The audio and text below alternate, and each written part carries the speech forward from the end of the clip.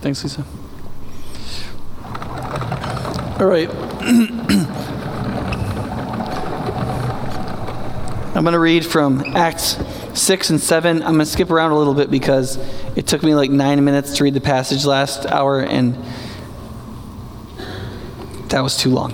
So I'm going to start on the very top of 665, if you're reading a Pew Bible, this is chapter 6, verse 8. Now Stephen, a man full of God's grace and power, performed great wonders and signs among the people. Opposition arose, however, from the members of the synagogue of the freedmen, as it was called, Jews of Alexandria, of Cyrene and Alexandria, as well as the provinces of Cilicia and Asia, who began to argue with Stephen, but they could not stand up against the wisdom and spirit that the Spirit gave him as he spoke. Then they secretly persuaded some men who have to say, "We have heard Stephen speak blasphemous words against Moses and against God." So they stirred up the people and the elders and the teachers of the law. They seized Stephen and brought him before the Sanhedrin. And they produced false witnesses who testified, "This fellow never stops speaking against this holy place and against the law. For we have heard him say that this Jesus of Nazareth will destroy this place and change the customs Moses handed down to us." And all who were sitting in the Sanhedrin looked intently at Stephen, and they saw that his face was like the face of an angel. Then the high priest asked Stephen, "Are these charges true?" And to this he replied, "Brothers and fathers, listen to me."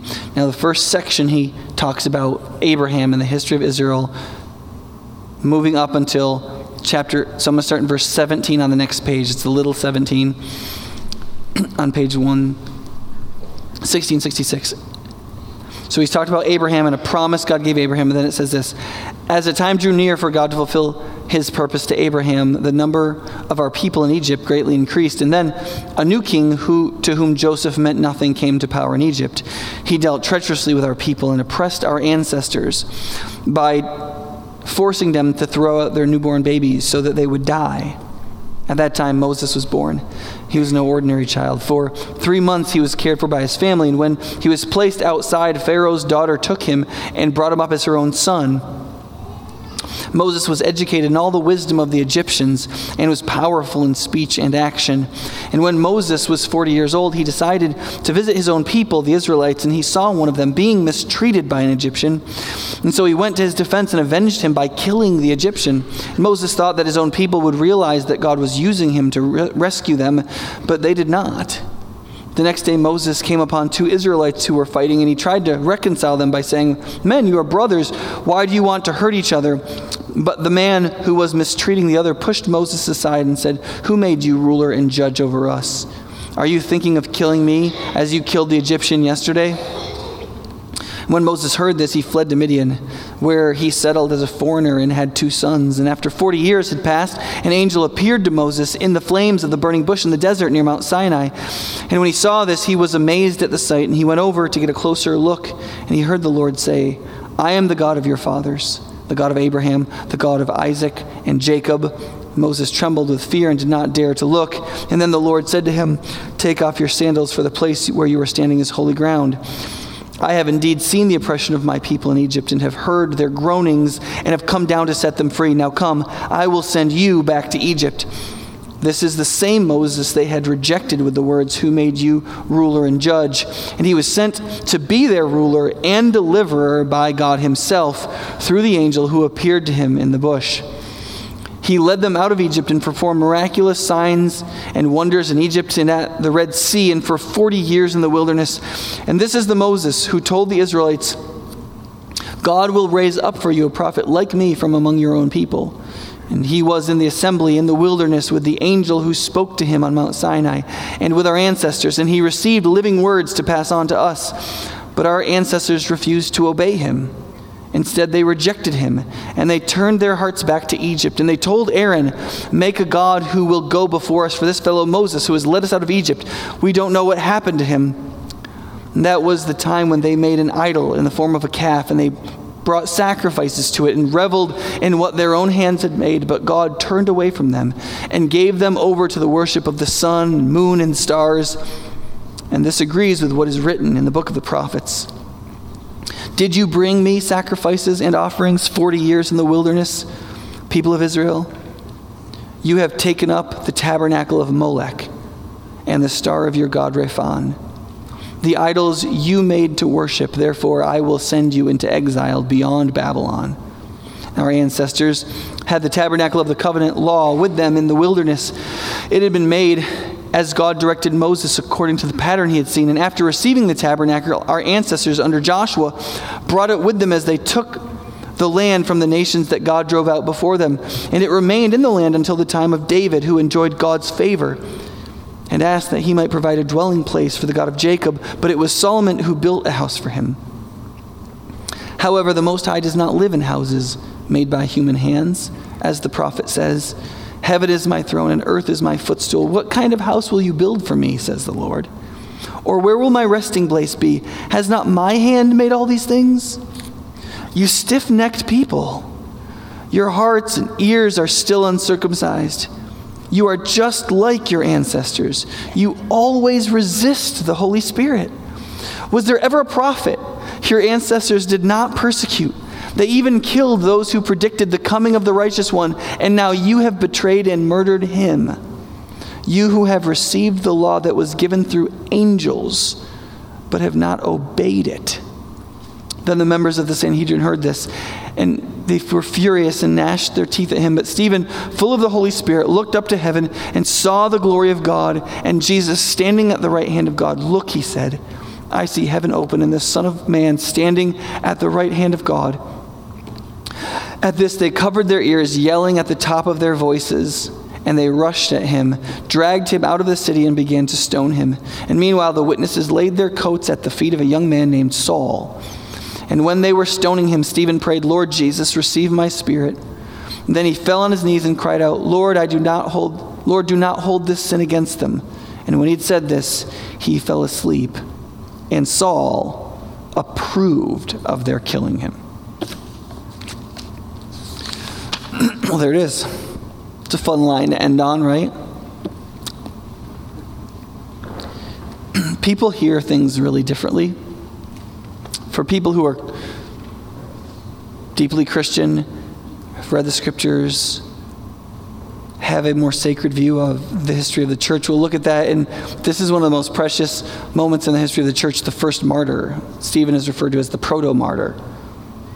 The first person who was willing to witness faithfully to the point of death and to tell people the truth no matter what they would do to him with their power. But I know that there are other people who read this and think, this is exactly why I'm not religious. This kind of sort of like religious bigotry and fundamentalism. You've got two unbending people, and you've got one guy who just yells at a bunch of people and like denigrates their culture, and then the other people get so angry that they kill him. And this is exactly why, we need less religion or something. And I think that makes sense if you're not listening very carefully. Because what this passage is a trial. This is how Stephen, if you read the text, this is how Stephen instigated this interaction. He was busy feeding starving widows and doing miracles, healing people from terrible suffering. And he was saying that it was Jesus that was empowering and motivating both those things. That's how he got himself in trouble. And then some people lied about him, dragged him off to court, and then he was forced to make his defense at trial. And this is his defense. And we're supposed to understand that from what Luke says, because it says that after people yelled at him at how bad he was, people looked at him, and his face was like the face of an angel. They were like, I'm not really sure that you're telling the truth about this guy.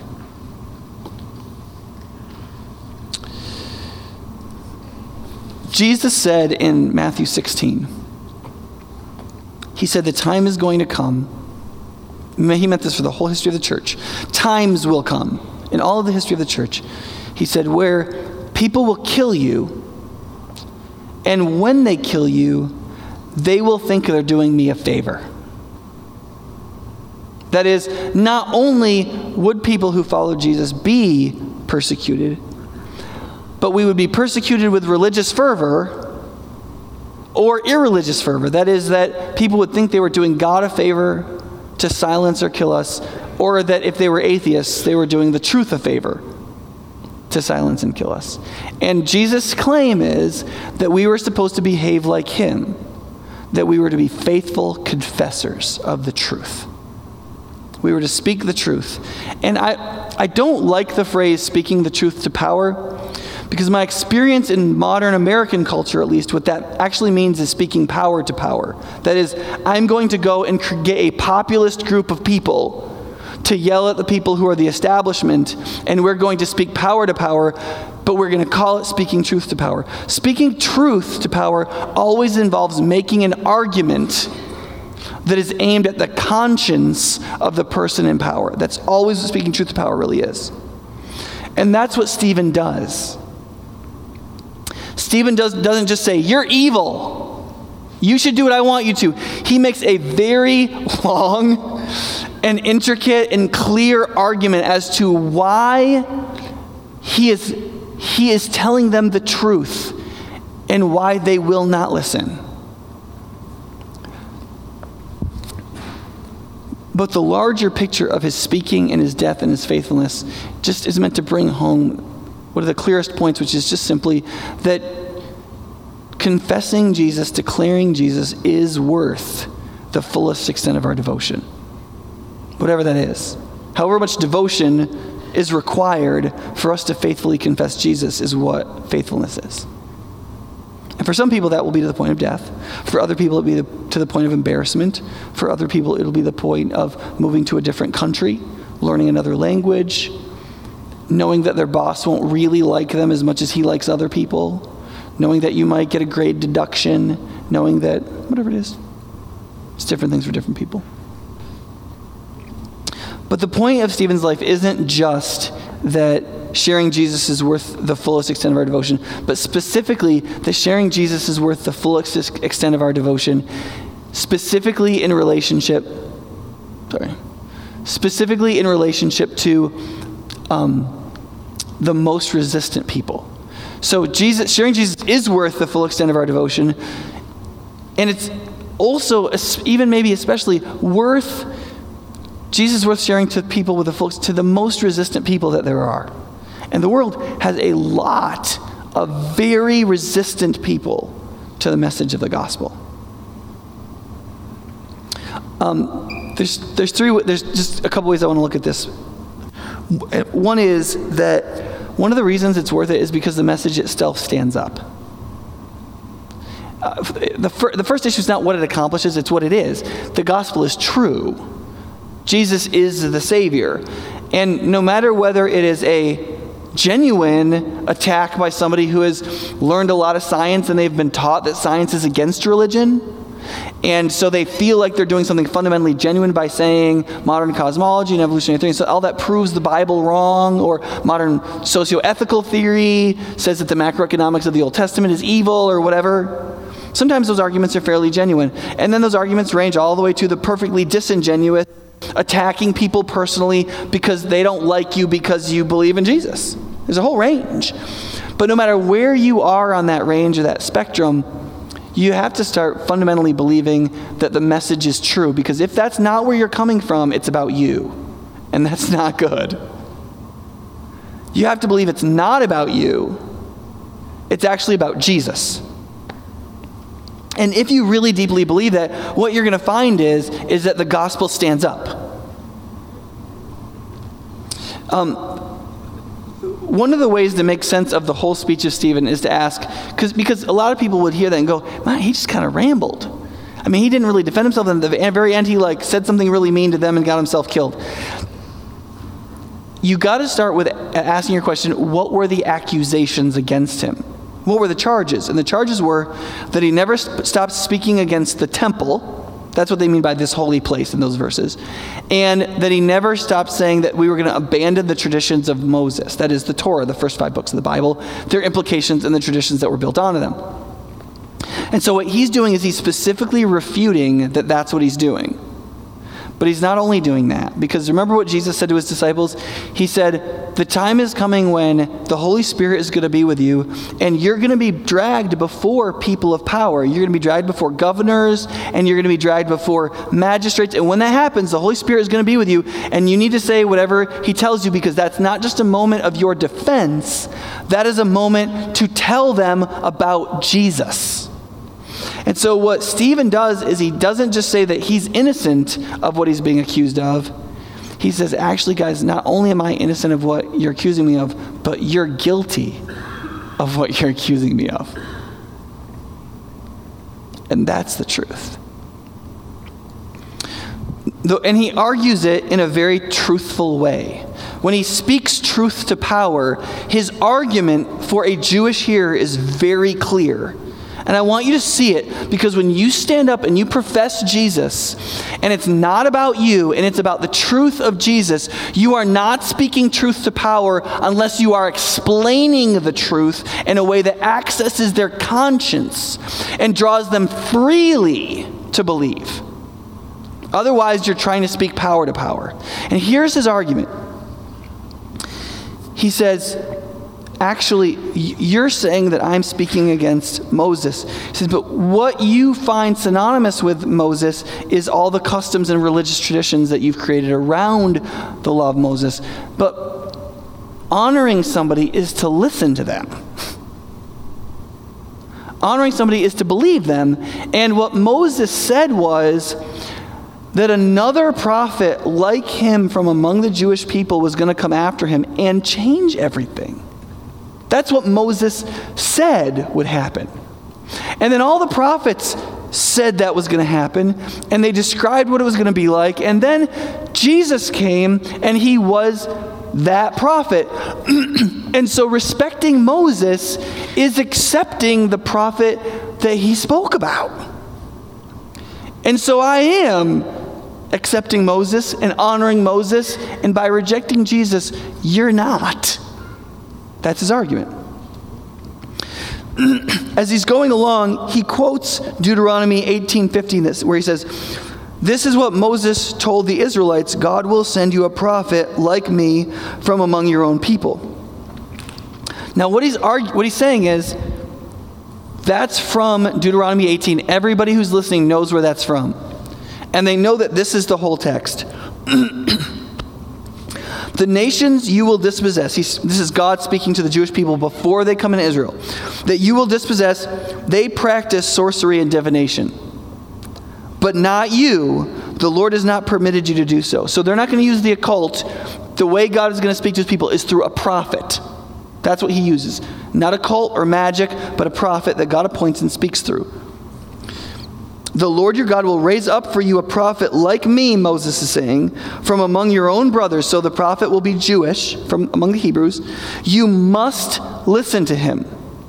For this is what you asked the Lord your God at Horeb on the day of the assembly, when you said, let us not hear the voice of the Lord our God, nor see this great fire anymore, or we will die. And the Lord said to me, that's me, Moses, what they say is good. Meaning, when the Jews came out of Egypt and they were in the desert of Sinai, and God appeared to them on the mountain of Mount Sinai, and the people saw it, it was so terrifying that they said, we don't actually want to have a relationship with God like this. To see God in his glory and his holiness, what he's really like in all of its fullness, was so deeply terrifying. They said, we want a relationship with God, but we want it mediated somehow, because we cannot just fully be in this. And so God said, that's actually the wisest thing you've said since we left Egypt. And so Moses becomes the mediator of the relationship, and he brings them the covenant, and you get this first covenant, right? And then God says, that's how the new covenant is going to happen too. That another prophet like Moses is going to rise up from among the Jewish people, and you have to listen to him. Because remember, you wanted it this way. You wanted to set up the covenants, and you didn't want the real, naked, full presence of God. So when God comes in the person of Jesus, he doesn't come in his full, raw, fiery, glorious power. He comes incarnate, infleshed in the person of Jesus, right? And so he says, The Lord said to me, this is now Moses still talking. Well, this is good. I will raise up for them, that is the whole Jewish nation, a prophet like you, Moses, from among their brothers, and I will put my words in his mouth, and he will tell them everything I command. And if anyone does not listen to my words that the prophet speaks in my name, I will call him to account. So in the word of Moses, as you get to the last book in the Torah, the book of Deuteronomy, Moses tells them what's going to come after the Torah. So the Torah is going to reign. That covenant is going to reign for a period of time. But there's going to be a time when that's going to end, and God's going to raise up a second prophet, and that's it. 2 prophets, and the second prophet is going to lay out the new covenant. And it's going to be different than the old one, and different than the law of Moses. And they had better listen, because if they don't listen and they stick with the old covenant, they will no longer be walking with God, even if they walk according to what Moses gave them. Does that make sense? That's what he's telling them. And that's what Stephen is telling these Jewish leaders. He's like, guys, don't you remember what Moses said in the Torah about when these things would end? To honor Moses when this prophet comes, we have to stop doing what Moses told us to do, or we're not following Moses. Right? The implicit argument is, I'm not disobeying Moses. You are. Right? The second one relates to the temple, where he goes through this whole thing about like God revealed himself in Moses, and then God stipulated that there should be a tabernacle. Now, do you remember the tabernacle? If you don't remember the tabernacle was this big tent made of skins sewed together with like wooden poles, and it was these big curtains. It was pretty cool, but it wasn't exactly like a big building or anything. And it was because it was mobile, because the Jewish people were moving around. They didn't have a homeland, and the tabernacle indwelled the people of God, meaning that they were supposed to, whenever they moved to a new place, they set up the tabernacle in the middle, and then there were 12 tribes, 3 on one side, 3 on one side, 3 on one side, 3 on one side. And God lived in the midst of his people. You get the foreshadowing of indwelling there? He said, only later did David say, I want to build a house for God, and then his son Solomon actually built it. The implicit argument is there, and there is, God actually never asked us to build a temple. He never actually told us we had to build one. It's not in the Torah. There's no place to say, when you get to the promised land, then I don't want a tent anymore, then I want a house. What happened is David built this enormous palace for himself. And then he would go out of his enormous palace and he would see God's tent. And he was like, yeah, that's not good enough. Because if I live in this and God dwells in that, you see the logic? And he said, I want to build a house. And then, so God's like, okay, your son can build one. And it's this amazing thing. But here's the point. What is the temple actually for?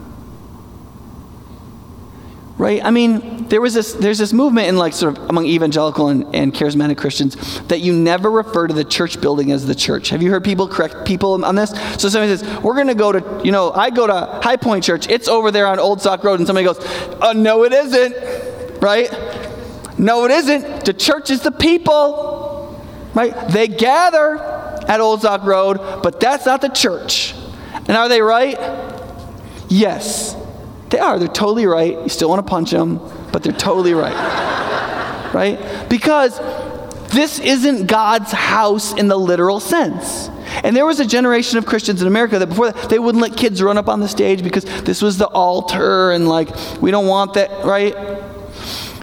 I get that. That's totally fine to be respectful towards God. But there was a sense that like the church was the house of God. Therefore, I can cuss out there, but not in here. I can be mean to people out there, but I'll be nice when I'm in here because this is the house of God. No. Heaven is his throne and earth is his footstool. Like there is no place that isn't God's house. Right? You might not like the way I talk up here sometimes. This is exactly the way I talk everywhere else because I am always in God's presence. Okay? Now, the point is that Stephen is trying to help them remember that. The purpose of the temple isn't because it's the literal house of God. The temple is the place where we transact the sacrifices.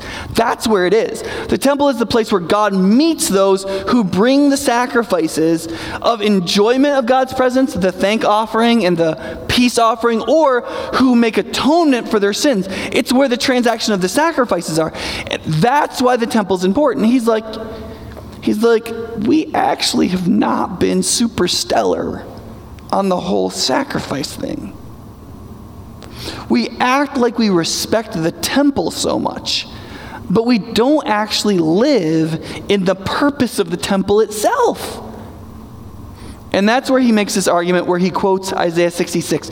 Isaiah 66 comes at the very end of this very long book of the Bible. It's one of the longest, second longest maybe, Psalms, Isaiah. In chapter 66, right at the very end, there have been a number of chapters talking about the new covenant, the future relationship with God that was to come. And in the last chapter, God says some very provocative things about temples and people and how he's going to save. And Stephen only quotes the first couple of verses, but I guarantee you, all the teachers of the law that were there, apparently inside the temple, because they were saying this holy place, I guarantee you they all knew this passage by heart. And this is what it says. This is what the Lord says, heaven is my throne and earth is my footstool. Where is the house you will build for me? And where will my resting place be? Has not my hands made all these things? And so they came into being, declares the Lord. So what's God saying there? He's saying, yeah, you can't actually build me a house. I'm a little big. Your architecture is going to be a little bit, right? It'd be kind of like, I'm going to buy you this Barbie house and you're going to really like it. And you're like, I can't put my dog in there, you know? And so he's just saying, I understand that when you build a temple, you see that as the house of God. And on one level, that makes sense, but do not fall into that. And then he says this in relationship to those verses. This is the one I will esteem, or an older translation was, and I think actually a better one, this is the one to whom I will look, because it's in contrast to the fact we can't build a house for him. Right? He's saying, you can't build a house that can contain me. Where's my dwelling place going to be? And then he says, this is the one to whom I will look. So you may look to build God some kind of building, but he says, this is the one to whom I will look implicitly for my dwelling place. The one I esteem is he who is humble and contrite in spirit and trembles at my word. So somebody who has faith, but not faith in the silly sense, faith in the fear of God, I actually believe that he is King and Lord sense. That's who God is actually looking to make his home. And then you're like, but wait a second. The sacrificial system interacts with the temple. Well, God is getting to that. And now, Stephen doesn't actually quote these verses, but everybody knows this is the next line. But whoever sacrifices a bull is like one who kills a man. Now think about that for a minute. You're one of the Jewish people. God, in the first page of the book of Leviticus, the third book in the books of Moses, God explains exactly how you're supposed to kill, skin, burn, use, cook the bulls that you're going to offer sacrifices. I mean, it's like 4 pages. Sacrificing a bull is like the most fundamental sacrifice of like the entire sacrificial system. God explicitly commanded that it be done at certain intervals when we did certain sins, all these sorts of things. It literally, you cannot follow God in the Torah without doing that. And now he says, there's a moment at which you can't build a house for me. I'm going to look to the one who has faith, and anybody who sacrifices a bull is like somebody who murders a human being. Do you see the cataclysmic change there? It gets worse. And whoever offers a lamb is like one who breaks a dog's neck. Whoever makes a grain offering will be like who presents pig's blood. So dogs and pigs were considered massively unclean animals. So, yeah, it's pretty nasty. And whoever burns memorial incense is like one who worships an idol. They have chosen their own ways, and their souls delight in their abominations. You see what he's saying? He's saying there's this time coming in which to persist in the sacrifices of the law of Moses in the temple will actually be idolatry. It will no longer be the worship of the real God. If you stick with it and you don't transition to the prophet that was to come, what remains ends up being idolatry against that God, such that he's saying, I didn't choose it. Now at that point, it will be your choice. It will be a God that you have constructed for yourselves. right? That's pretty scary. And then he says this, so I will also choose harsh treatment for them and will bring upon them what they dread. For when I called, no one answered, and when I spoke, no one listened. Did you catch that from Deuteronomy? In Deuteronomy, he explicitly said through this prophet, he would speak. And he said, when I speak through the prophet, you had better listen. And then right here, all of this hundreds of years before Christ was ever born. He says, when I called, no one answered. When I spoke, no one listened. Because this is what they did. They stuck with the sacrificial system longer than they were supposed to. They didn't follow the Savior. And then he says, they did evil in my sight and chose what displeased me. Hear the word of the Lord, you who tremble at his word. That is, those he would dwell with, from verse 2. Your brothers, you catch that? So the people who he is esteeming, he's looking to be his dwelling place. He says, your brothers who hate you and exclude you because of my name have said, let the Lord be glorified, that we may see your joy. Yet they will be put to shame. Hear that uproar from the city. Hear that noise from the temple. The sound of the Lord repaying his enemies for all they deserve. So you see what he says in this? He says, when the new covenant comes, and when the old sacrificial system becomes obsolete, and when God's dwelling place is with people who will trust him rather than any kind of building, when the sacrificial system itself becomes an abomination, and to continue to follow it becomes idolatry, in that day, those who will believe will be persecuted by their brothers. And ultimately, he said, I will ultimately come and destroy the temple itself. That's what Stephen is telling them. And he doesn't quote the whole thing, because it would probably make them kill him right then. But he reads the first couple of verses and they know the rest of the song.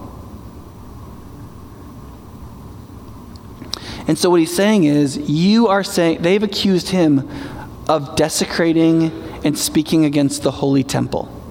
That's what they accused him of. And you see what he's arguing?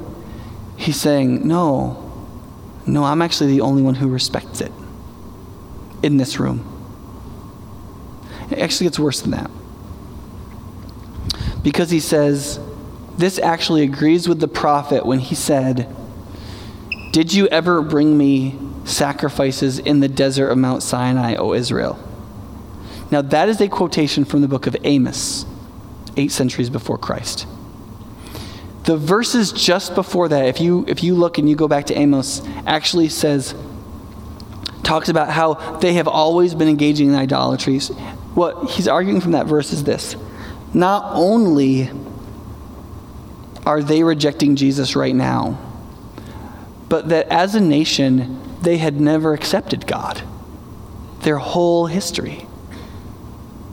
You see, when most of us read the story of Moses, when he kills the Egyptian, most of us think that he was like this impetuous, like young Moses, and he did the wrong thing, and then he ran away, and then God dealt with him for 40 years in the desert, and then he became this mature 80-year-old, and then he was ready to go back and lead God's people, and then God's people accepted him and led them out of Egypt. That's not how Stephen interprets that passage. What Stephen said is this.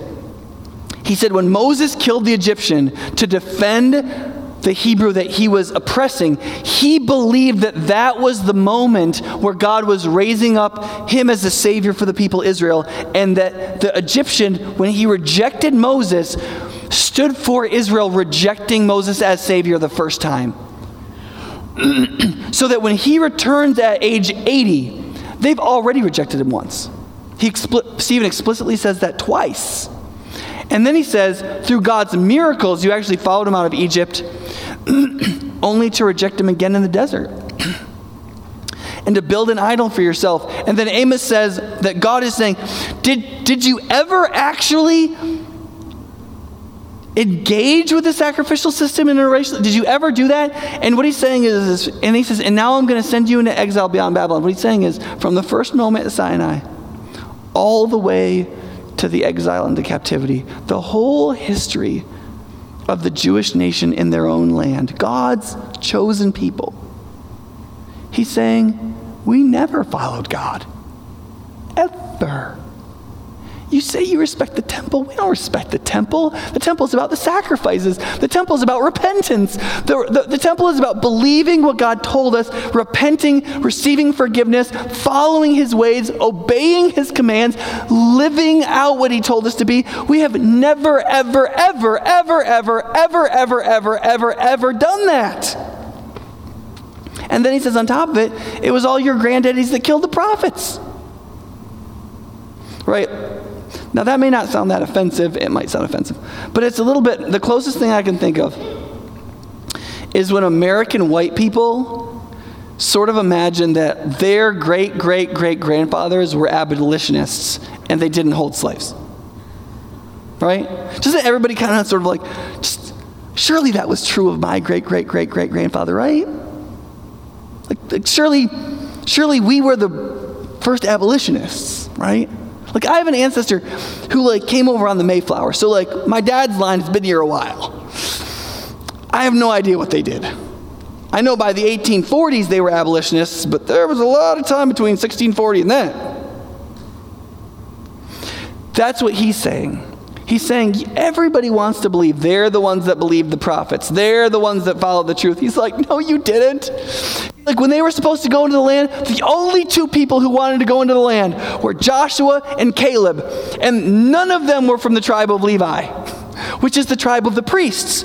So did any of the priests, great-great-great-great-great-great-grandfathers at that crucial moment believe God? No, not one of them did. It is an empirical biblical fact if you believe Moses, which they all claim to. He's saying, listen, Moses told us your parents didn't believe him and didn't believe God. And then we've killed all the prophets all the way along, every one of them. And now you killed the prophet, the holy, righteous one, the Savior, the God-man. We have always resisted the Holy Spirit. At every turn, at every moment, in every place, our people have always said no to God. And in the Bible, the Jews just stand for typical humanity.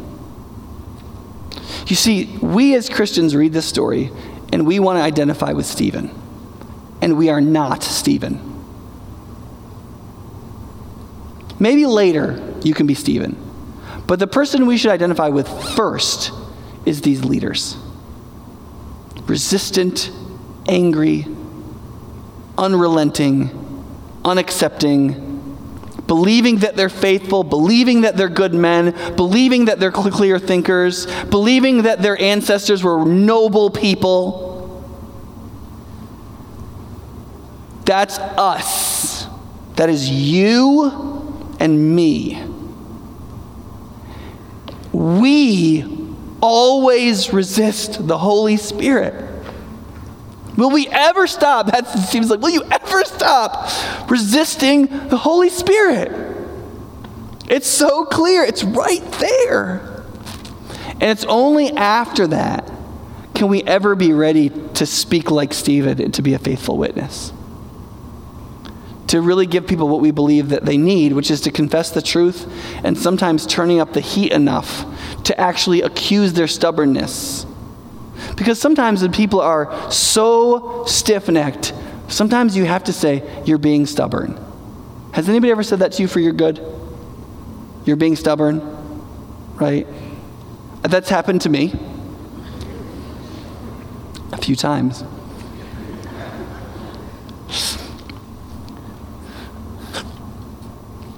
Not only can we be faithful confessors of the gospel to the most resistant people because the gospel's true, and because we have to submit to it, and we should love the risen Jesus, and not only because we have to declare it for the good of all people, even the most resistant, but the last reason is just because the Holy Spirit does not accept our stubbornness.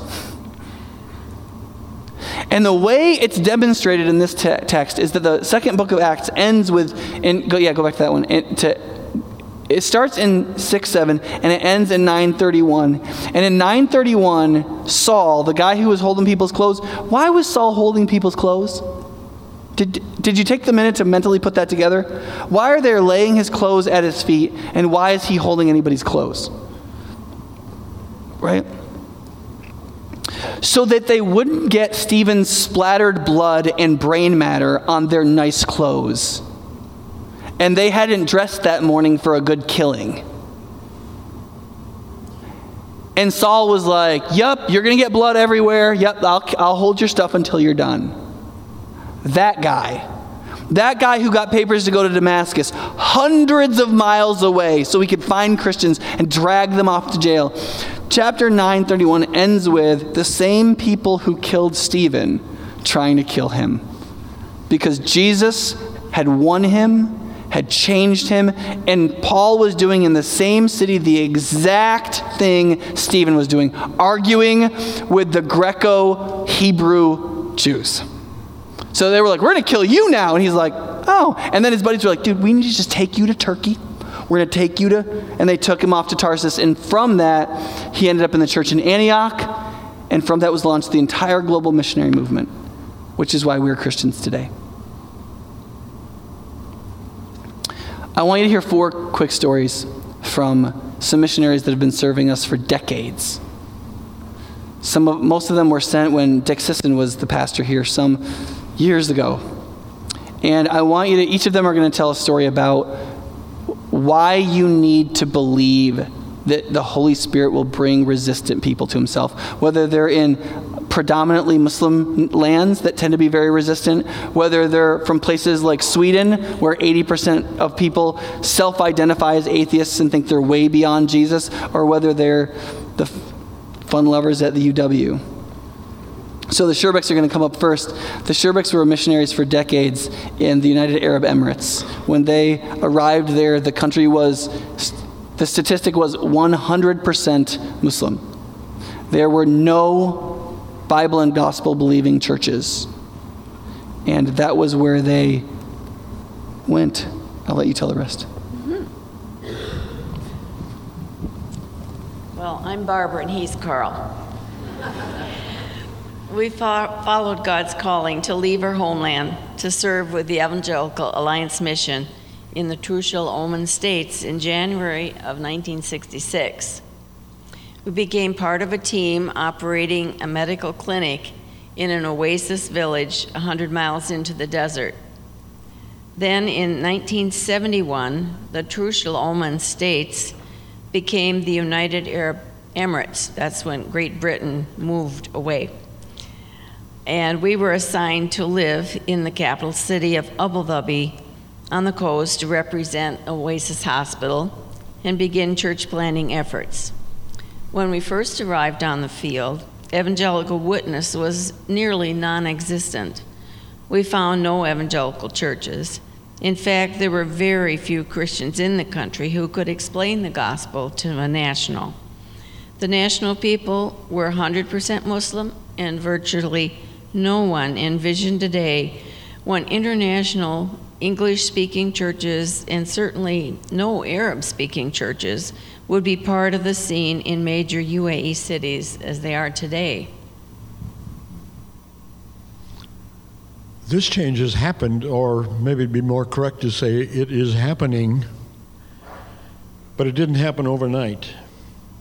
Among the factors that our Lord used to bring about such a change were, first of all, the goodwill created by long-serving mission hospitals in the Arabian Gulf area. Secondly, the discovery and development of the country's huge oil resources and the resulting influx of foreign workers who today outnumber the nationals by 4 to 1. There's been no sweeping revival while we were there, but there are now dozens of officially recognized evangelical church gatherings in the UAE's major cities in English, in Arabic, in Chinese, and dozens of other languages. The government has granted land for church buildings and has granted more than 100 official man of religion visas to church pastors. In recent years, a major city in the UAE has granted the use of some hotel facilities for Christian worship. Just a few months ago, we were excited to receive an emailed photo of a groundbreaking gathering under a tent in the future location of a new evangelical church center to be constructed in the northernmost and most conservatively Islamic emirate of the 7 states in the UAE. Looking back over nearly 50 years of our experience, we don't look that old, do we? No. You don't look 50. Looking back anyway, over the nearly 50 years of our experience, few people had anticipated any significant church growth in the UAE. But we have recognized that the Spirit of God is moving among thousands of people in the Middle East. Have you seen that? The Spirit of God is moving among thousands of people in the Middle East to establish His church in the perplexing situations of these troubled times. These troubled times are full of perplexing situations. It has been hugely rewarding for Barbara and me to watch and to participate in what God is doing. So we're thanking you today as High Point Church for your part in supporting us and our work during most of our missionary career. Thanks, guys.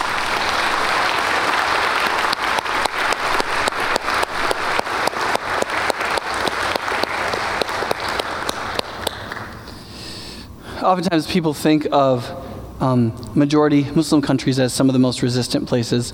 The Vosses have served for decades in Sweden, and Northern Europe is actually one of the most resistant places to the gospel, and so God has selected some of His most resistant sons and daughters previously to go and serve there. And so stubborn people go to stubborn Swedes. So here we are. You know who we are already. I don't even have to say much more. We can sit down. You'll get a chance to hear Chris in a little bit if you come to the luncheon. So just a little plug for coming to the luncheon this afternoon. But this story that I'm going to share has to do with what God did to move my stubborn heart from being a rejecter to one who confesses Him. And it all started right here in Madison at the University of Wisconsin. Jim and Ann Green had just started the work of Campus Crusade, which is now known as Cru. And that first fall, he came to my fraternity house to explain how we could come into a personal relationship with God through faith in Jesus Christ. Well, I was skeptical. I thought that I had been there, done that, and it didn't work. And I had a lot of good critical ammunition from my university training in experimental psychology. In fact, Jim still remembers me probably as, even to this day, one of, if not the most skeptical student he ever witnessed to. But Jim just kept confessing and loving me over quite a long period of time. And I could not escape the quality of this man's life. Well, finally, he succeeded in getting me to agree to an independent analysis of the primary resource documents for the claims of Christ. And what's that? Well, that's the Scriptures.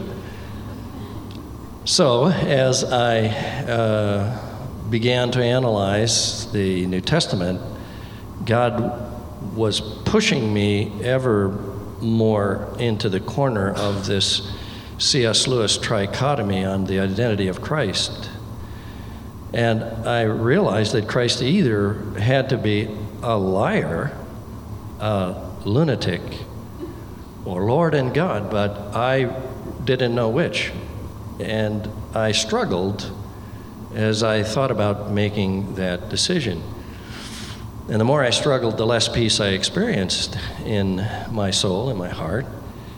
And it really got frustrating. And finally, in desperation, I just decided to make an experiment. And I said, I prayed, and I said, God, if you're there, if there's anybody listening, and if this is true, what I'm reading about in the Bible, about who Christ is, then I want you to come into my life and change my life and forgive me, rescue me from my sin. Well, that's all God was waiting for. That I still don't understand how, but that tiny bit of faith was enough. Within a week, my roommates were asking me why I was behaving so differently. See, I hadn't uttered a swear word in a week. And I was an NROTC midshipman and spent every summer out in the fleet with sailors and had developed quite an extensive oath vocabulary. And it just disappeared instantaneously and unconsciously. Didn't even know it happened until my roommates pointed it out. Well, within a month, my life was just radically transformed. I mean, I lost the desire to party and drink with my friends, and God gave me this incredible, voracious hunger for the Word and a peace that filled my heart that I had never, ever, ever, ever known before. And I've been a confessor ever since. But why? Because I'm such a great guy? I'm so perfect? Not a chance of that. If you're even possibly consider that, all you'd have to do is ask my dear, sweet, very, very, very patient wife, Kristen. She'll tell you the truth. No.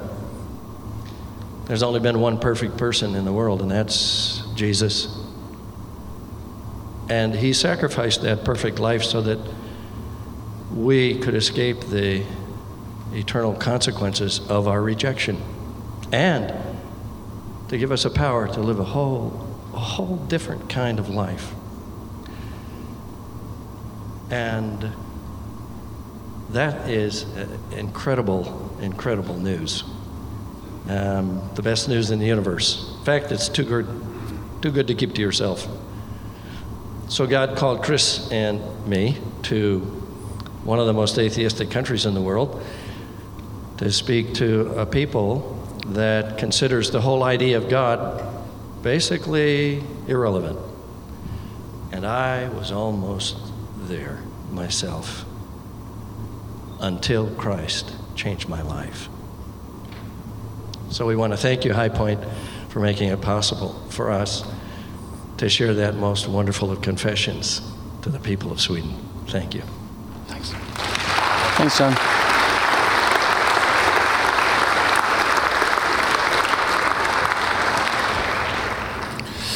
Jim and Jackie Tanner have been at the UW for a few years.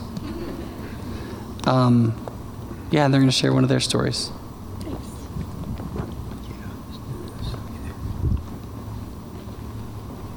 Hello, High Point. Thank you for being our church home for so many years. And I look out and see many of you who are visiting today. And thank you for being here. Came here in 1978, and after a few years, the band director here at Madison asked if I'd be a volunteer marching instructor and a sidelines conductor for the marching band here, which I did for 13 years, but for a total of 17 years, including some years after I was no longer on the band staff, led a campus crusade Bible study, and we called it Life Skills. We had as many as 60 people at one time involved in this, and we discipled dozens of band members throughout this whole period. And one of those band members that we discipled, or Jackie did, was a young lady by the name of Rebecca. When Life Skills leaders chose to have an overnight party at our house, someone invited Rebecca, who was a freshman in the band. As we got to know each other, I asked about her spiritual background.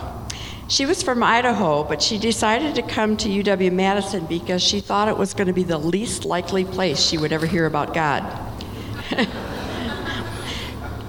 She had grown up not in a Christian home. Her mom had told her that Christians were deluded. And she thought that the Bible was a novel, a made-up book that someone just sat down and wrote. Well, I told her, actually, the Bible was 66 books, written over 1,500 years in 3 major languages by 40 authors from a variety of backgrounds, from king to fisherman. And also, it's supported by archaeological evidence, thousands of pieces of original manuscripts, and over 300 prophecies about Jesus, his life, his death, and his resurrection that were fulfilled. And so in spite of her skepticism, we met weekly to study the Bible, although she had hundreds of questions, as we did. And she came to the band Bible study and observed the groups of people talking about the Bible. She began to see Jesus as unique, the Son of God, and that the people who talked about a personal relationship with Jesus were experiencing a peace and love that she desperately longed to have. 6 months later, she placed her faith in Christ and devoured the Bible to learn all the stories that she had never heard before. Little did she realize then that after graduating, God was going to place her in a secular job where she is able to talk about Jesus almost every day and pray with people who come to her with their problems. She's in a position in her growing Milwaukee church where she leads an 80-person team in charge of welcoming people who don't know anything about God, leading them to Christ and getting them involved in serving others. She said just a few weeks ago as we were together, "I live to tell people how much God loves them, even in their brokenness, how he forgives their sin, and how they can begin to experience a wonderful relationship with him, which gives them new purpose to their lives. I love being able to explain the gospel to those who've never heard so that they can come out of the darkness into the light." And it's our pleasure to have Rebecca worshiping with us in the church service today. So thank you, Rebecca, for being here. Wave your hand around. Okay, good.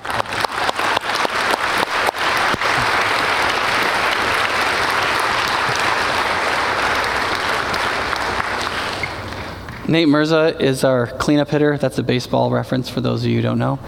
And he's done a lot of work with international students over the years, and we asked him to share a story. I'll just let him do it. It is such a wonderful honor and privilege to be here in this celebration. You all know that all the glory of what has happened goes to the Lord Jesus Christ. When he said, "Without me you can do nothing," he was not exaggerating. We have certainly experienced that, and I'm especially grateful for friends who have come from outside of Madison. Appreciate you so much. And I wish in some ways that Kay was here beside me, but she's having a much better time in the presence of the Lord she loved and served so well, and I would not want to deprive her of that joy. Just look forward to joining them. In the mid-1960s, by the way, I grew up in Iran, was educated in India, and came to know Jesus Christ as a college student in California when I was 17.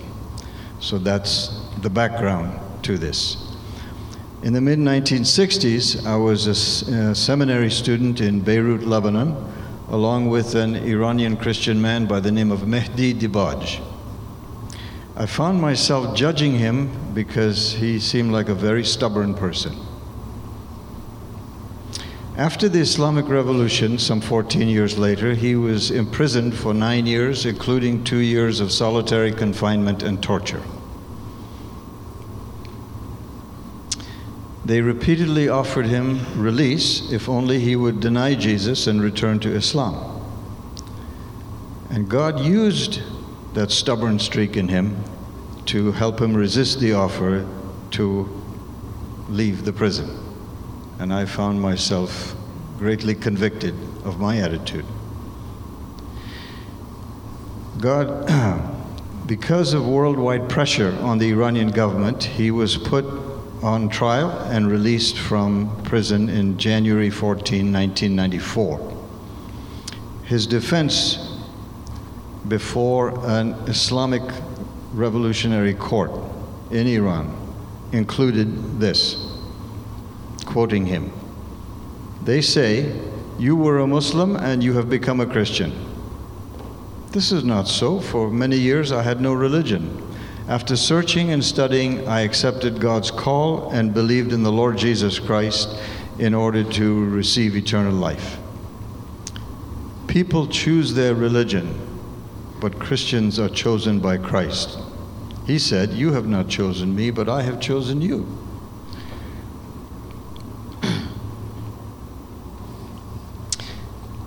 He states that he chose us thousands of years ago, even before the creation of the universe, so that through the sacrifice of Jesus Christ, we may be his. A Christian means one who belongs to Christ. Though he was released from prison following that trial, 5 months later he was murdered in a Tehran park. At his trial, he said, "They tell me return, but to whom shall I return? From the arms of my God.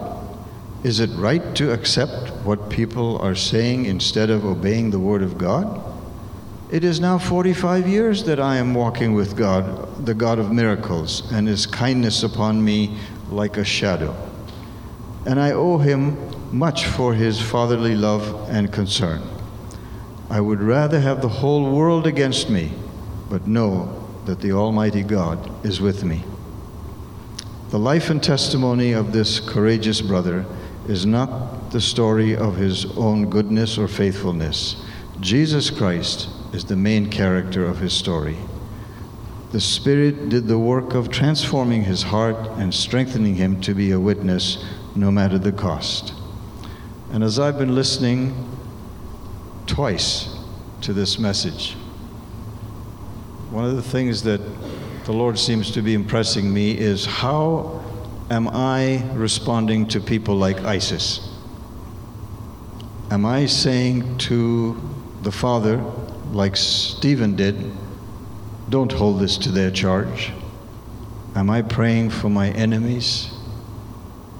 Should we be praying that God would raise up among ISIS a Saul of Tarsus or a Kamal of Kirkuk?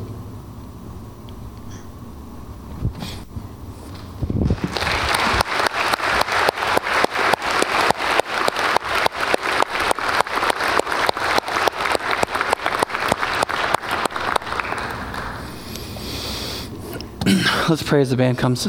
Father, we recognize that though Stephen was so bold as to say to these people, "You're stiff-necked, you're stubborn, you won't follow God, you resist the Holy Spirit," this was the same person that when they killed him, he said with equal sincerity, "God, do not hold this sin against them." And we pray that we would be the kind of people that could speak truth and love well with humility. And we do pray, not just for the thousands of people who have been affected by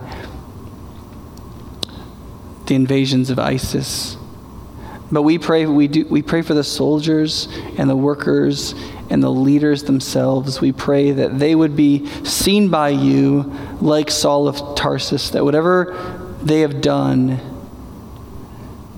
that you would reach the most stubborn, the most upset, the most resistant heart. And we pray that you would supernaturally regenerate the conscience of some of the most resistant people in the whole world, even those with the most brutal hearts, because we recognize that you claim all people from stubbornness. You claim all people from sin. And we pray that you do that you would raise up people that we've never heard of and that we will never meet to bring redemption to people everywhere, not least in Syria and Iraq. We pray in Jesus' name.